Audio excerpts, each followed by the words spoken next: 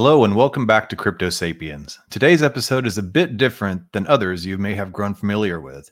It is one of a four-part mini-series that explores journalism and Web3.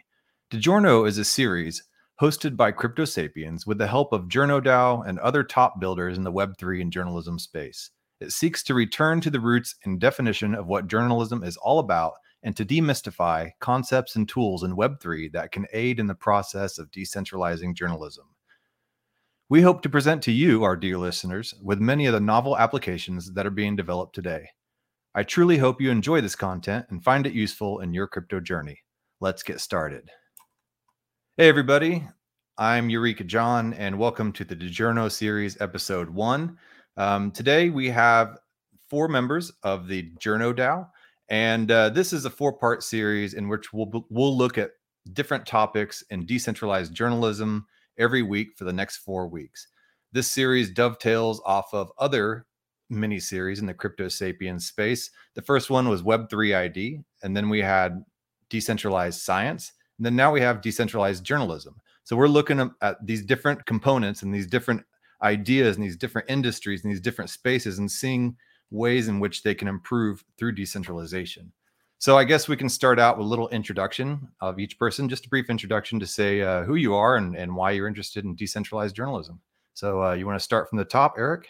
Hi, my name's Eric Mack, and I've been a freelance journalist for the better part of a couple of decades now, and have always lived and reported from rural America, and so I have kind of a keen interest in news deserts and places where there's not enough access to journalism, and I think that's had a kind of devastating impact on civic life around the world. And just a couple of years ago, stumbled into Web3 and DAOs and saw some interesting potential there through decentralization to maybe address those issues, and met all these fine people in the process. And now we're just kind of hanging out, trying to figure things out and building what we hope will be the future. Hi, I'm Crystal Street. I am was a photojournalist for many decades. I was freelance for the most part. I stumbled into this group back in the spring and really fell in love with the mission. As a news junkie, I just am really into making sure that journalists have sustainability in how they report, but also keeping the specter of corporate and advertising executives out of the way media is presented to the public. I see media as a public good, and I'm hopeful that we can figure out a way to restore that sustainability through decentralization so that communities can have access to factual information again, so democracy can function properly. That's the big picture. Yeah, hi. I'm Keith Axline. I had about a decade in media and journalism at Wired Magazine and then at Medium, and have since become a software developer. So I kind of came into JournoDAO helping with technical stuff, but I also have a decade of built up ideas about how things can work a lot better in the space, and primarily getting off of advertising as like a business model, and connecting the value of journalism to the people who are actually paying for it and benefiting from it. So yeah, that's why I'm here. I'm Nick. I've been in the crypto space for like maybe 11 years whenever Bitcoin first became a public thing. Both sides of my family work in cybersecurity, but I was focusing more on biochemistry. And about 2 years ago, I started working in the cryptocurrency space, and now I'm doing on-chain analysis to basically apply that to investigative journalism. So here we are, we're talking about decentralized journalism and Web3, and there's not a whole lot of mystique, I guess, around the idea of what journalism is, but there's a lot of mystique around what the idea of Web3 is, and Web3 is definitely a buzzword. But we have a lot of people, when they hear about the crypto space, the first thing that they hear about is a scam, and they hear about NFTs, and they're immediately turned off by it.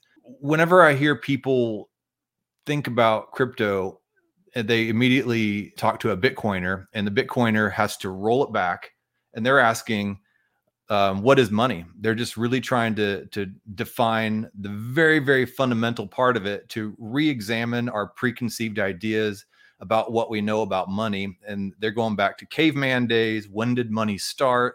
What is the origin of it? So I guess my logical first step would be for decentralized journalism is to define, what is journalism? What's it supposed to be? How did it start? So do you guys have any ideas on that? I'm trying to say, I guess it depends how far you want to roll it back. Because journalism and like newspaper publishing as we know it actually started more as propaganda, like at least in the United States and in parts of Europe. Publishing began and was run mostly by political parties, and so it's really only in the last 150 years or so that the idea of some sort of process for journalism and journalistic ethics came about. I went to journalism school at the University of Missouri, which touts itself as the first journalism school in the world. And it was only founded in around, I don't have the exact year, it was around 1910. So that should give you an example of how new these concepts are. And to me, there's a lot of, I think, different definitions out there that we're constantly arguing about, like whether objectivity can even exist or is possible. But I always, like, what I try to practice, what I was taught and like what I believe in, is that journalism is just the process of trying to get at the truth of the world and the universe and life, and doing it in as fair a way as possible. If you can't achieve objectivity, which again, that's a conversation we can have another time, to strive for fairness in talking about the world the way that you see it and reporting what you see in a fair way. I think that's kind of at the essence of what I try to keep in mind when I'm working. Okay. Yes. According to Wikipedia here, journalism is the production and distribution of reports on the interaction of events, facts, and ideas and people that are the news of the day and that inform society to at least some degree. I didn't know that journalism was, like, as a formal discipline, was so new. I mean, you hear about, old newspapers, the town crier, ships coming to port, and then people yelling from the ships about news from the far off lands.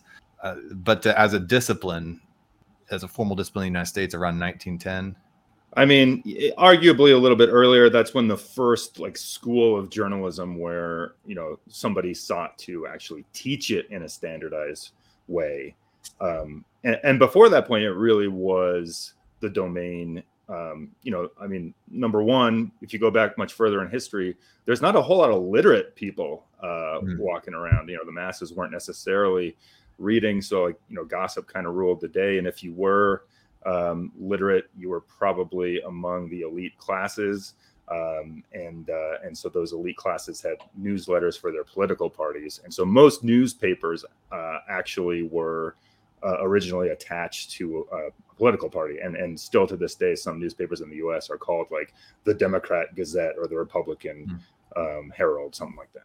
Yeah, and I think it would be good to demystify it a little bit, as I kind of view it as not a formal, necessarily like a formal process, but I feel like there's some friends who are more journalist-like that I have than others, where they're like not willing to just take my word for something, and they're like, well, why do you think that? Like, oh, wait, what did that say again? Where other friends are just like, oh, really? Oh my gosh, that's crazy. And it's this idea of getting a lot of different viewpoints and then trying to triangulate not even a consensus, but a truth that was maybe counterintuitive, or at least you're open to it being some new information, right? Because there's definitely ways to go about collecting information that just confirms your pre-existing ideas, and you can feel like that's journalism. But unless you have actually conceptually opened that door to actually being surprised, changing your mind, learning something new, then you're not really gonna do that. And that's really hard to do just like as a human being. And so I think formalizing that practice into journalism is helpful for people who don't just naturally find that state on their own, which is probably like not most people, but it's something anyone can do. One thing I want to add, kind of piggybacking on what Eric was talking about, in the past, before newspapers, a lot of news was transferred peer-to-peer, but it was in taverns and bars and in the third place where we would gather as a community. So now we can kind of transfer that into decentralization because we're gathering in community virtually. You just have to put the frameworks in place to make sure that like there's fact checking and that there's, that information is factual, but it's still peer-to-peer transfer of information. That's really fascinating because the way, when you said, Eric, you said a lot of it was driven by like the Democrat Gazette or whatever, but driven by and top-down organizations. And I could see in ancient forms of literature being, government sanctioned town criers. And then, even in the Bible, the books and the epistles of Paul were underground letters, journalism that was more peer-to-peer and that was decentralized. What Crystal's describing in the pubs and the taverns is as a decentralized peer-to-peer system that brings more of in the concept of editorial autonomy, because I was wondering when this concept of editorial autonomy kind of really came into play and the importance of it. And, in journalism school in 1910, where you said that started, that's kind of to me with modernity, where the whole idea of editorial autonomy kind of came into play, that didn't really have to follow. People were trying to be as objective as possible and not follow an agenda and, almost a scientific method type of modernity concept. So this editorial autonomy, how important do you think it is in journalism to be a true journalism? Okay, wait, how are we defining editorial autonomy? Because that's actually not a phrase that I know. Editorial autonomy, I guess, would be the idea of not having some kind of centralized control guiding what you say from a top-down type of. Oh, okay. So, like, I guess I would call it editorial independence, but yeah, that's exactly the same thing. It's just a synonym. Like I don't know how much you want to get into the history, but if you go back to like the era of like yellow journalism, when you had like the owners of newspapers like William Randolph Hearst and Pulitzer, who like were warring with each other, and they had they were advancing their own interests to the point of like making war through their newspapers. Following that era, the idea that, well, maybe we should have kind of a firewall between reporters and what they write and the interests of the owners and later on of the advertisers as well. If we're going to maintain our reputation for telling people the truth, it might be important to introduce this idea that the actual journalists should be, as you say, editorially autonomous and free to report what they see in front of them and what they see as the truth, instead of, basically just what the editors are, I should say, the executives and advertisers would like to see. I hope that answers your question. I'm kind of curious what Nick thinks of all this. So I think you're right that to look at things in a historical context when it comes to journalism and media in general, it has largely been about propaganda, and having editorial authority is kind of how we define what the truth of something is. And also we can get into this later, but the tricks involved in how media is digested by people has a lot to do with what we use to like define what the truth of something is. For example, it's a saying in journalism that whether or not you agree with what the news is saying to you, they kind of set the topic of conversation. With every new generation, it resets people's attention and it resets how people are able to ingest and filter out information that they're being presented with. And that's why propaganda works fundamentally.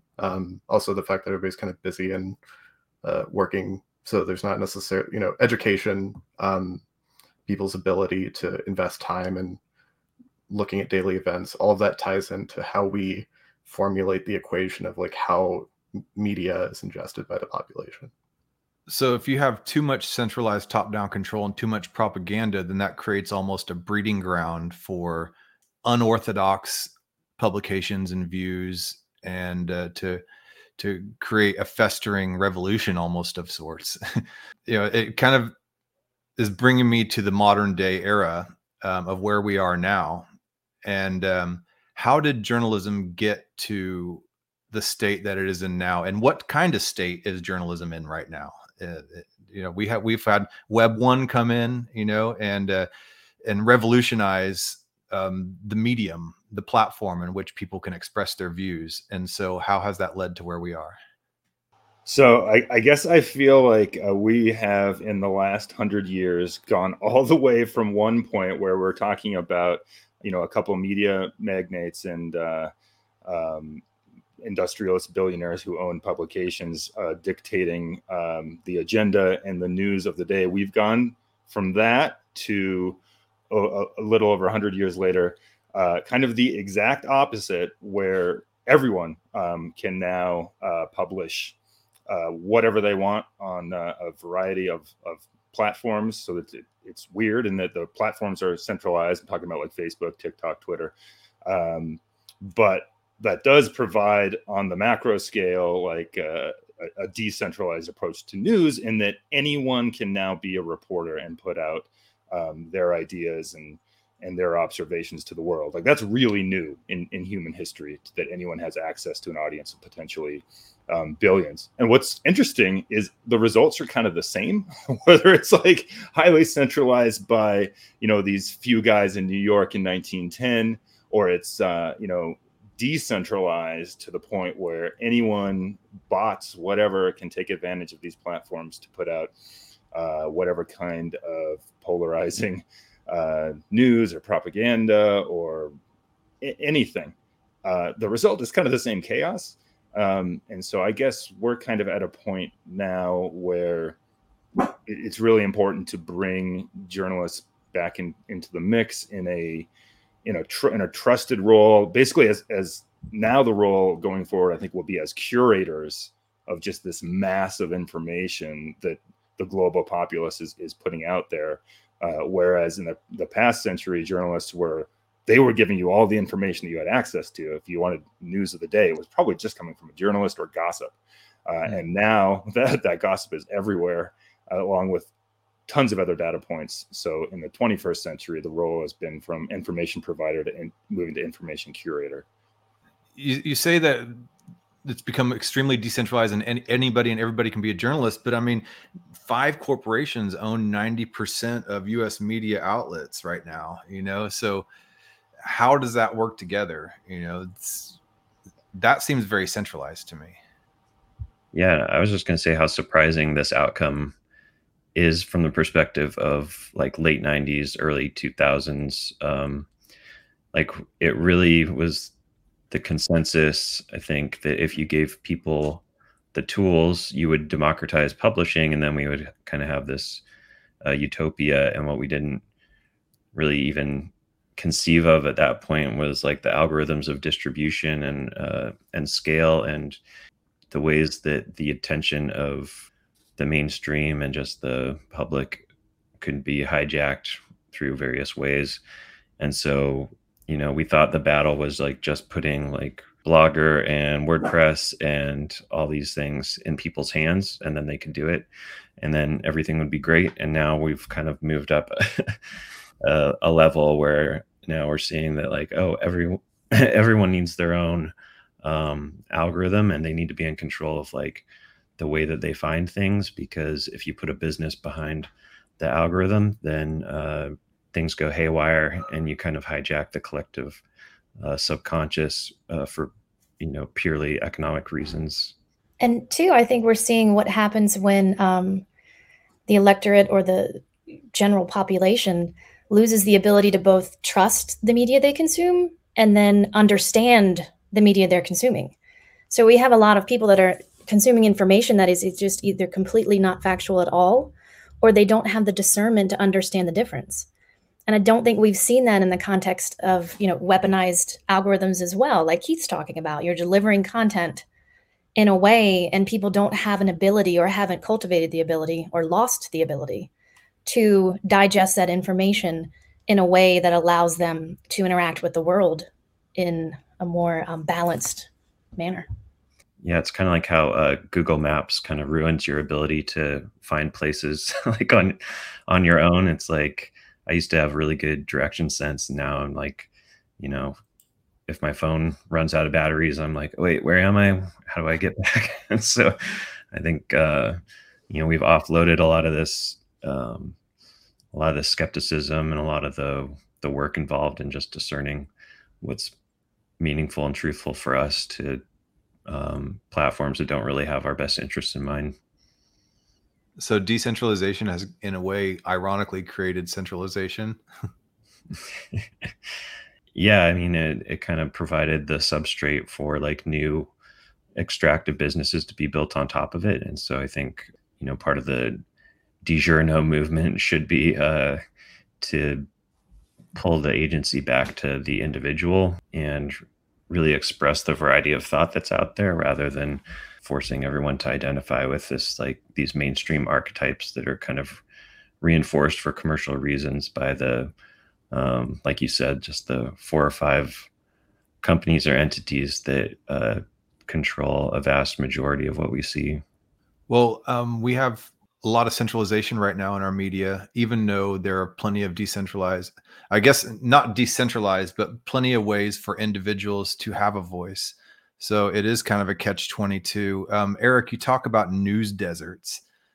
This is a concept I've never heard of before until now. With us having nationwide media, and continual access to it, how can there even be news deserts? I don't understand this. So over the past 20 years, the amount of local newspapers that have closed in the United States runs it's over 1,000 newspapers that have closed in one generation, and it's a trend that is happening in Europe and Latin America and pretty much everywhere as well. News desert, I believe, if you're looking at the site that I usually look at, is defined as you live in a county or an area that has one or fewer daily or weekly news outlets. Whereas, in the past, most metropolitan areas, would have at least 2, usually multiple newspapers. So, just an example, some of the brightest red is actually where I live there in the middle in northern New Mexico. By the way, not interestingly, that bright red section kind of right there, the border of Colorado and New Mexico, most of that is where the biggest wildfires in the country were this summer. So I got to experience firsthand what it's like to live in a place that's literally burning down with no local journalists to deliver some vital information to the populace. And to get back to your question a little bit, so like what I think has happened in the last 20 years, interestingly, what killed these newspapers more than any single factor was Craigslist. Not that Craig Newmark set out to murder local newspapers, but just the fact that suddenly in the early 2000s, we all had access to basically a free classified service that you could post to for free instantly. I mean, it's frankly a better service than the classified section of most newspapers that we all grew up with. And that eliminated a really vital source of revenue for newspapers. And then it just kind of got worse from there. And so as the advertising business model didn't hold up in the face of Web 1 and Web 2, a lot of these papers closed down. And so then you have fewer local journalists covering what's happening in actual small towns, even large and mid-size cities. So, just kind of coverage of basic stuff like school board meetings, city council. That's a lot more rare than it used to be when I was a kid in the 90s.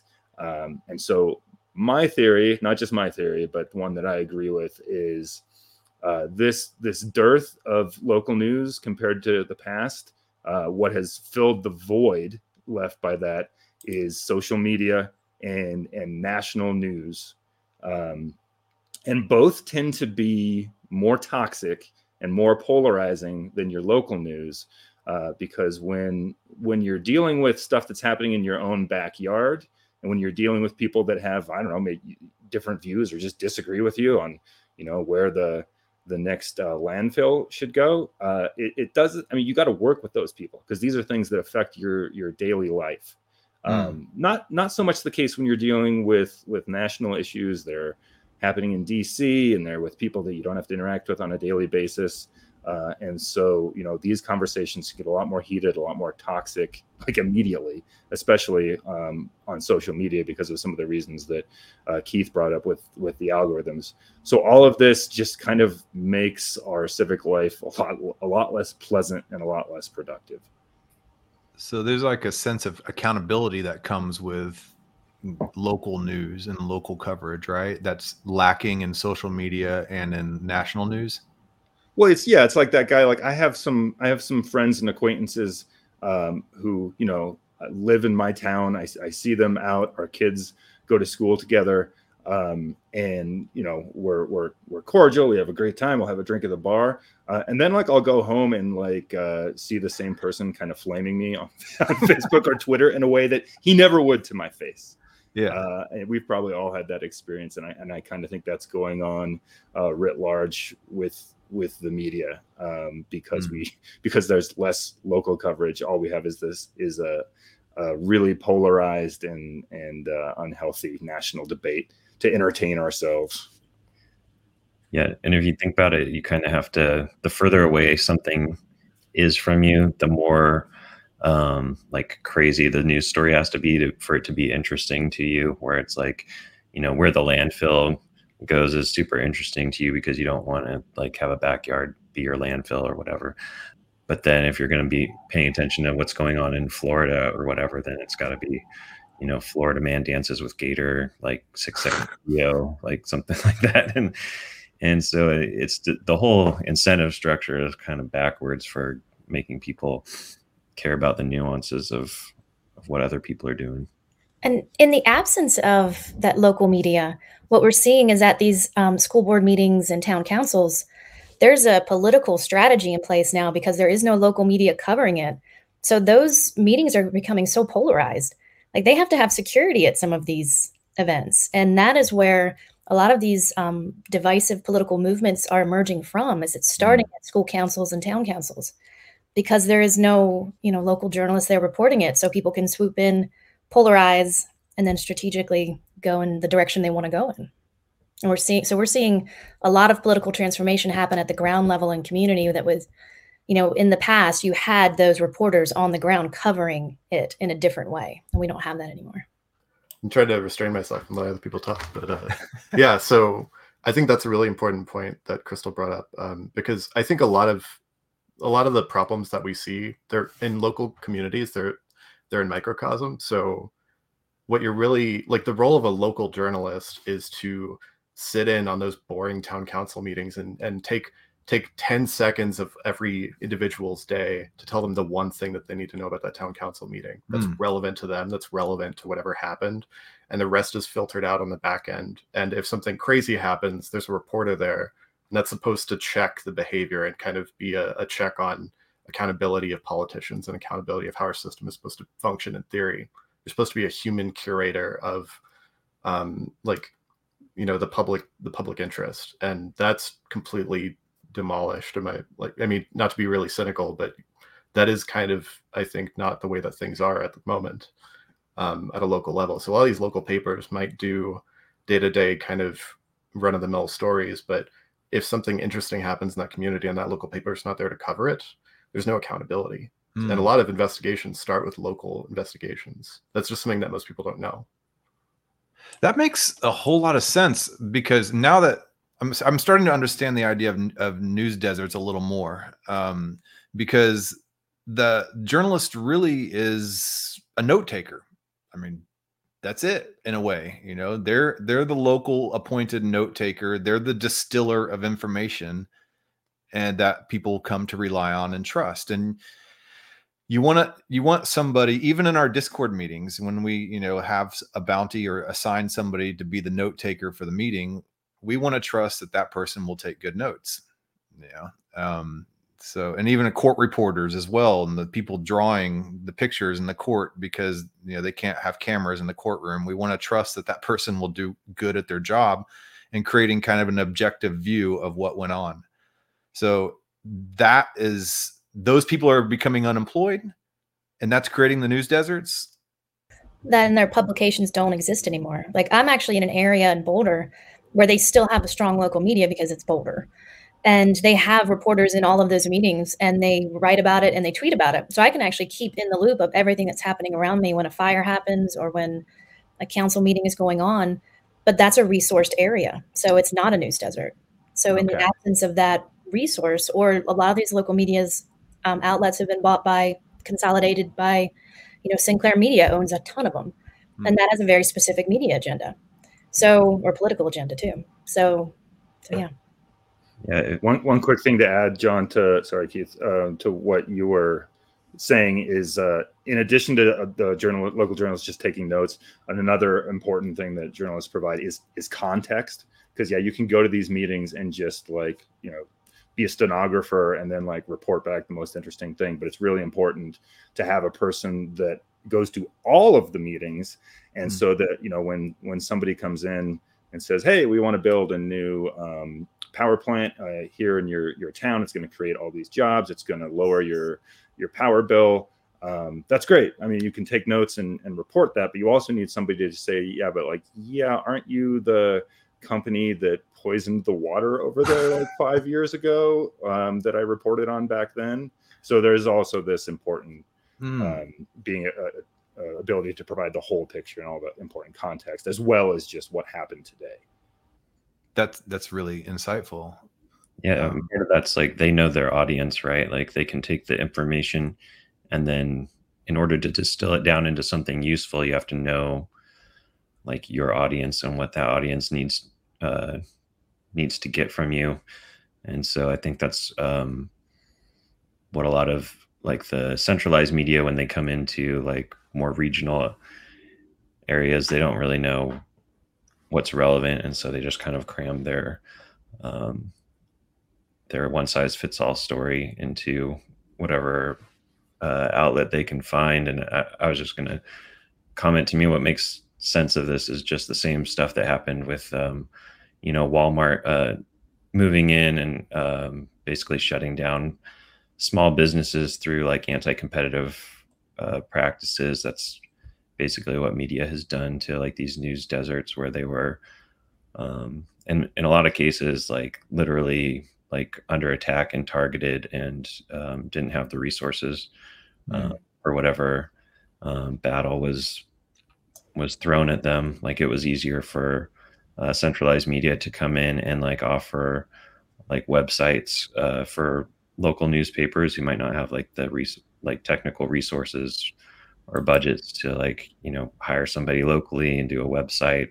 And then and so everybody goes to this place that has a website because everybody's on the web now, and they just kind of outcompete on these things. But then they only staff that website with 2 people, and they just, once the other paper goes away, then they just stop competing on the local stuff, and then they just become syndication machines for whatever the backing company was of the website who came in. And so companies did come in and start trying to compete on local news, but then once their competition was gone, it was really easy to just suck back all those resources and just stop doing that. Well, how does advertising dollars come into play here? And how is Web3 going to be able to counteract that and solve that? I guess we can start with, how is advertising warping that? And then we can move into Web3 here. In terms of how the advertising dollars connects, I guess I think of it in terms of how the business model has kind of shifted to the Web 2 era, in that basically everything is now based on clicks and attention, like the actual currency of the day. I mean, it's always been attention, but now it's just been revved up to a scale where, you know, you have a 24-hour news cycle, and like all that matters is getting clicks on what is trending like right now. And like I say this a lot, but it's kind of a funny peek behind the curtain of my life as a freelancer. Is I'll write a story, nothing mind-blowing, but just, you know, kind of the developments of the day, 300 or 400 words on something that happened. And that story, the actual text and body of the story, might get edited once, but hopefully once or twice. But the headline will be edited like 7 or 8 times, and then it'll be constantly revisioned and A/B tested over the day. And that's all about whatever it takes to get the clicks, that get the eyeballs, that is connected to the advertising. And the result is that in this era, in the internet era, news has really become a commodity, where it's just about quantity over quality, and it's about speed over accuracy in a lot of cases. Just in the fact, you know, you put out the facts as you think you have them in your mind, like at that moment, and if it's wrong, we'll correct it later. Like that's just kind of the standard in the industry, which seems okay, except that, you know, we know from studies that the first impression that people have of a story, they hang on to, and they don't often see the corrections that come down the pipe later. And so it's funny with like any breaking news event, whether it's a shooting or a natural disaster, just the way those things evolve when you're reporting on them. The like very first take on the very first bit of reporting on this breaking news event, it's never 100% accurate. It just never is, because you're always playing a game of telephone with officials and emergency responders or eyewitnesses, just whoever you can get a hold of, and they never have the whole story, or maybe they didn't see what they thought they saw, or they're playing telephone with gossip. It's never right the first time. It always takes a day or two to start to nail in the facts. But that first impression from that first bit of reporting is what sticks in people's minds. And that's all tied to, like I said, this priority of quantity over quality and speed over accuracy. I don't really have a solution for that, but it is the reality.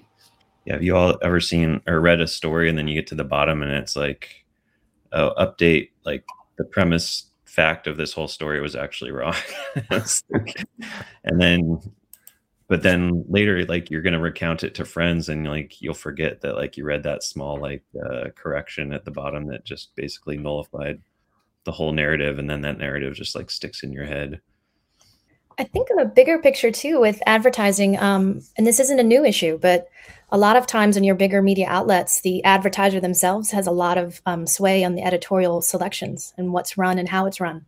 The movie Good Night and Good Luck actually really looked deeply at Edward R. Murrow's attack on, or reporting on, McCarthy. And he had to go to Paley, who ran CBS Entertainment, and argue repeatedly to make sure that he could continue down this line. And they had these arguments about how the news is a public good. And Paley, who was the head of that entire industry or the entire entity, was like, I have advertisers still. And you can't say these things right next to my advertisers because you're immediately going against their best interest, and they pay the bills for you to be a public good. And so we still have this debate now. Now it's just at scale. And you have the billionaires buying the outlets. So one thing that I have hope for in decentralization is that we can figure out a way to make a monetary engine that is not reliant upon a corporation or an advertiser. So there is no editorial conflict that enters the conversation. Yeah, and if you think about it, like the reliance on classifieds early on in journalism and news was kind of a fluke, and it created this whole path dependence for for decades, where you're not actually paying, like nobody actually pays for the quality and the value that they get from news, right? Like I think it's pretty universal that we've all derived like significant value from news stories that we read, and like very little of that was actually stuff that we paid for.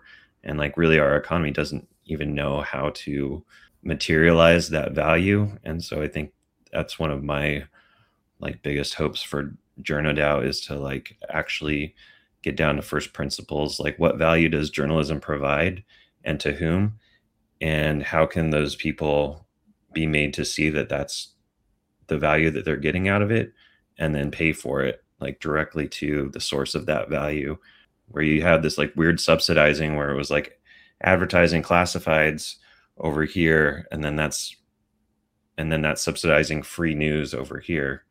And the economy was never really set up for people to be like, oh, the news is a service that I appreciate and get value from, and I should pay for it. And so I just think that's really an odd place to be in history. And things are finally breaking enough now that people are re-examining it, and I think there's opportunity there. So advertising pays the journalists and the news outlets bills. For advertising to work, you have to have polarizing type of content to bring in the clicks and to bring the attention. So it's this kind of like flywheel effect and this catch-22 that you can't break out of, that we're kind of stuck in, right? How can Web3 break this flywheel? Well, so I guess I'm interested. This is why we're, at least I, and I think some of the rest of us on this call are interested in the potential for local journalism, because I think that's where we can kind of begin to build up from the grassroots and kind of rebuild in a healthy way. And I kind of think of it as like the people who are listening to this are going to be familiar with DAOs, and a DAO is nothing more if not a community, right? And it's a community in which we're using these new tools to craft the rules of the community, the rules of conduct, and also to determine how value is created and exchanged within the community. Well, what if we were able to take these tools and basically map that onto a real world community, of which a local news publication is part of it, in much the same way like DAOs have their own publications. You're doing one right now, and so the local news publication is part of this community. Again, let's think of the community as a DAO, and anyone in the community then has a stake in that publication, and can contribute to the publication. And it's just kind of this virtuous circle of, instead of kind of thinking of the newspaper as this separate company, it's this building over there that's just reporting about what's going on in the rest of the community. And it's always kind of this black box, like, oh, we got to get the newspaper out here, we got to get a reporter out here. How do we get them out there? How do we, like, what if the community was actually had a window, on the newsroom, and on some sort of the editorial process, there was community ownership and community interaction with the media outlet. And I think, Web3 potentially gives us the tools to begin to do that, to have community ownership over a local media outlet, kind of in like a co-op model. Transparency, right? Like, yep. we can't see Twitter's algorithms or Facebook's algorithms. It's behind the black box somewhere. But what if those algorithms were able to be seen and audited, and so everybody knows how those algorithms work? So when we see these targeted, posts and stuff like that, we know that we're being targeted and how and why. Right. And I was just thinking at the beginning of this conversation, like, what if history just worked out a little bit differently, where, the 4 or 5 main companies that are kind of controlling the internet content right now, I'm thinking of like Amazon, Facebook, Twitter, Google, and I think I'm leaving one out. But what if one of those, like, just through an era of history, what if the BBC had become, one of the main Web2 platforms, a journalistic organization that, has these ideas of transparency and fairness, baked into its ethos. What if Facebook was a journalistic organization instead of a profit-seeking organization? Like, how would that have shaped history differently? And unfortunately, no media organizations were really in a position to assume that role. I would say largely because the importance of skepticism in journalism and in the media, it's such a strong part of the ethos, and that's healthy. But it also causes a lot of self-inflicted pain in the media. And I feel like we're at a similar fork in the road right now, where there's these new technologies emerging with Web3 that are very aligned with a lot of the ethos of journalism in terms of transparency and in terms of wanting to create an immutable historical record. Like, these tools are just built for journalism. And I fear that very few are going to take advantage of it, and we could be repeating history again. But we're going to shout as loudly as possible to in the hopes that won't happen. Yeah, and for me, a lot of it comes down to if you want to get concrete about it, just disintermediation, which is one of Web3's superpowers. Where in the example of, now if I wanted to just pay a local journalist or tip them or something like that, for a story that they put out, or I wanted to contribute to a crowd fund to go and investigate this local issue that I think is important, but there's no advertiser who would want to advertise against it, then how would I do that? You have to go through a bunch of legal entities and Web2 platforms like either PayPal or Venmo, or you have to set up a website. You have to do all this stuff, and Web3 makes crowdfunding and transparency kind of intermingled, where we don't have to get a bank involved because potentially somebody could steal all the money. It's once the money is digital, then you can at least know when it's on the rails what it's going to do. And so just like Web3 is kind of removing the need for banks, I think it's removing the need for a lot of these kind of gatekeeping institutions that we rely on to get things done on a local level. And it really just puts us in touch with each other directly and removes some of the ways that can go wrong in the past. Well, we're almost out of time. I wanted to get some final thoughts in here. Nick, do you have any final thoughts? I think to tie it back into cryptocurrency and why that's a piece of this at all, why people continuously bring up Bitcoin and Ethereum, and it's kind of annoying. But it is the reason that's a part of that conversation is that I think journalists should understand that it's about building a new incentive model to fund public goods. That's really what everybody's trying to do in the space.